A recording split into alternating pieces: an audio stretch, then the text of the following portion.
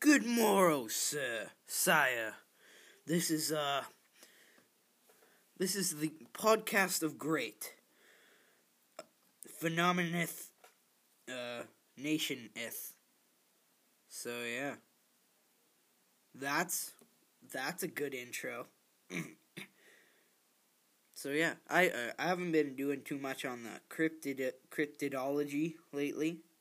So thought I'd get back into that for a little bit, or for this episode anyway. And yeah, so I'm gonna be discussing my top 5 cryptidity bops. Okay, get ready. Oh, also, if Chuck Norris jumped off a cliff, your mom would tell you to do it too. So, are your friends jumping off a bridge? No, Chuck Norris is. Then you can jump off a bridge. Okay, so yeah, or a cliff, or whatever he's jumping off of. Okay, so coming in at number 5, we got the Ninjin, also known as the Ningen by weird people. Also, is interesting, is it means human in Japanese. So it's a Japanese sea monster, sort of, that's, well, it was mainly found by Japanese fishing boats in the Arctic, or maybe they're fishing boats. I have a podcast on it, episode 17. It was a pretty good episode.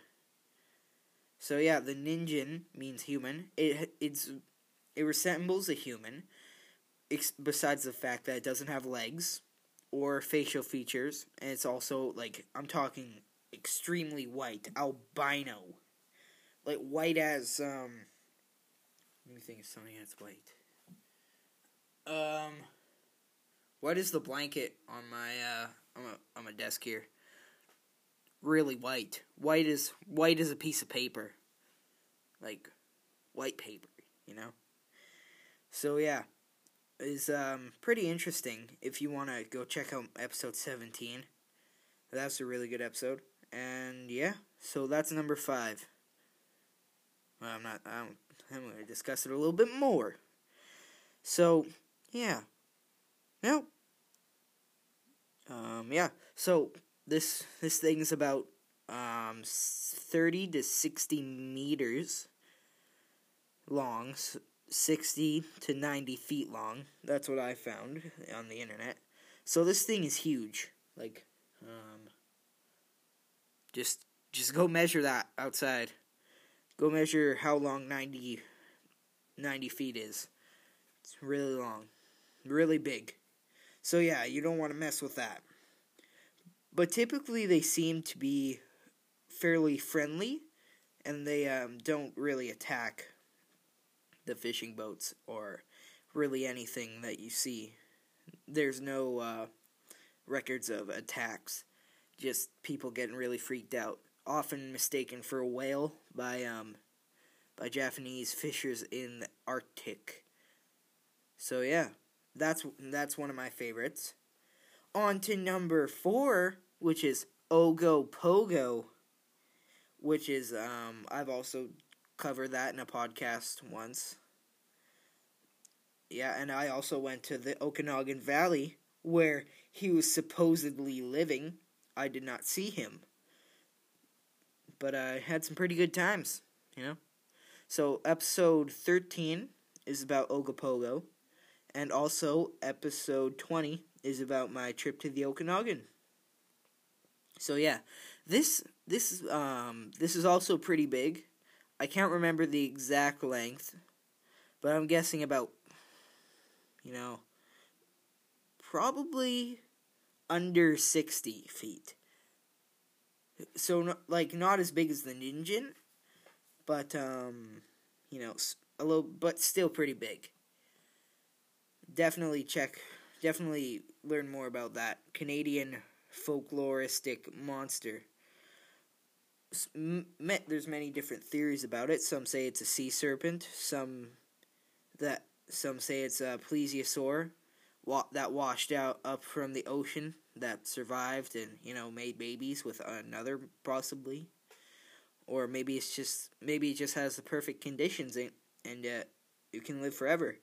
Some things, if it has good enough conditions, it could probably live for almost ever, because not too long ago there was a sighting actually. It was on the news. I remember seeing that. So yeah, if you wanna check out episode 13, wink wink, go check it out, because you know, you probably, I hope you like me. Hope you like my podcast. So definitely one of my favorites. I'm Canadian, and I enjoy many of the Canadian cryptids. On to my next one, we got the Mothman, the Mothman of West Virginia. Probably one of the most famous cryptids of all time, which is, pretty good. You talk before I heard of it, no one talked about it, but like when I ask around from people I know and other cryptozoologists that I know, they're like, you didn't know about that? You're dumb. Because it's pretty huge. So this thing, the Mothman, the Mothman of West Virginia, is apparently about Sasquatch height, so over 10 feet tall, 10 or over. Looks like a moth, flies, and apparently it brings misfortune and death to the people who see it, such as like things like the Silver Bridge collapse. That was blamed on the Mothman because many witnesses of the Mothman died that day on a bridge collapse. So if you ever encounter a Mothman, or it's not just you're gonna die, but many other things, such as something will happen to you. You'll maybe get a disability, or a loved one will die. So yeah, definitely one of my favorites. Very interesting lore behind it.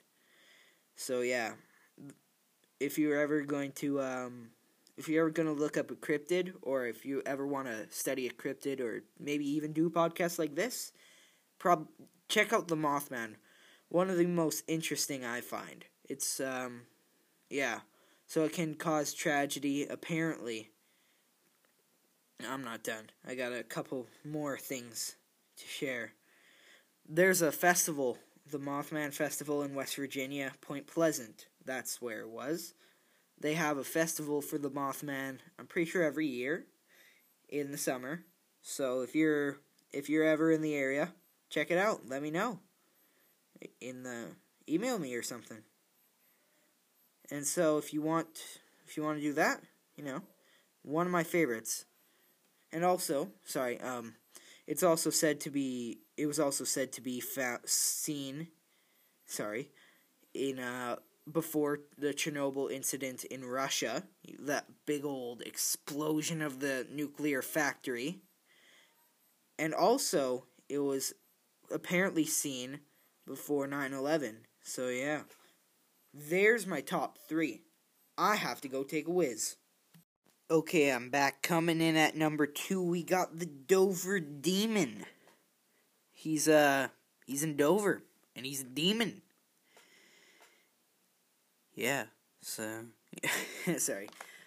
I haven't done an episode on this one, but I plan on doing it eventually. So this thing is like a little albino midget thingy. It has a huge watermelon teardrop shaped head with big old eyes. His appendages are tiny, like his arms and his leg. And it appears most of the time that he can mold, like, his feet. He was one account of it. The man who is following the Dover Demon came up to him, and the thing was holding on to a tree branch, like a tree, and it looked as if his feet were molding to a rock. So yeah, Dover, Massachusetts, though. So yeah, the first ever account of the Dover Demon was, I believe, I can't remember the exact date, but I'm pretty sure it was 76 or 77, 1976 or 77. And, the person who first saw it, his name was Bill Bartlett. William Bartlett. And he was kind of an artist, and, so him and his friends were driving down the road, because, you know, in his hippie van, because it was the 70s, you know. And Bill Bartlett, while he was driving, he happened to look out his window, and he saw at a rock wall was this thing gripping and kind of molding onto the rocks on the wall, just staring at him with the big eyes he has, the big, I'm pretty sure green or orange eyes. And yeah, I think I would be pretty freaked out if I saw that. So yeah, and most of the people believed them, like the witnesses. So yeah. And on to my number one. We got, I got something to do, drum roll. One sec, here we are. Number one is, here, just gotta, the Sasquatch, the Bigfoot, the Yowie, the Yeti, whatever you want to call this thing. This is my number one favorite cryptid, and I know that's kind of like, oh, of course it is, because, you know, it's one of the, like, probably the most famous cryptid, that and the Loch Ness Monster. But this is what got me into cryptozoology, so I thought I would give it the honor of being at the Phenomena Nation's number one cryptid ever. So yeah, there's probably not millions, but probably thousands, tens of thousands of accounts of Sasquatch sightings. One of the most commonly seen cryptids. It was so widely known. It's definitely has to be my top cryptid. This thing is about, well, the Sasquatch is about probably average of about 8 to 10 feet. And the feet is the part where he gets his name, Bigfoot. His feet are about 12 inches long, so that's 1 foot long, and that's quite large compared to just a regular male's feet on average, you know. So definitely one of the greatest, most widely known, mostly known for the Patterson-Gimlin film, which was one of many cryptozoologists and Sasquatch believers think that the Patterson-Gimlin film is the hardest evidence anyone has ever had of a Sasquatch. The Patterson-Gimlin film, if you don't know what it is, because you're not acquainted with cryptozoology or cryptids, is one of the most famous videos and evidential proofs of Sasquatch. It was taken in California by some dudes, one dude Patterson and the other dude Gimlin. I forget their first name, but they were going on a hike, and they just happened to have a video camera with them, and they happened to see this thing, which was the Sasquatch walking across a stream, like across the stream from them, and they took a video of it. Many people say it's fake, but seriously, they can I don't want to be explicit on my podcast unless there's Crispy here, because, you know. But those people are not very smart. So yeah, I just like to, because people are mostly skeptics, freaking skeptics. They're like, oh, you can see like a stitch mark in there or something, like a zipper. No, you can't. They're just people that go to the extreme to prove that, because they feel that they need to prove this stuff wrong.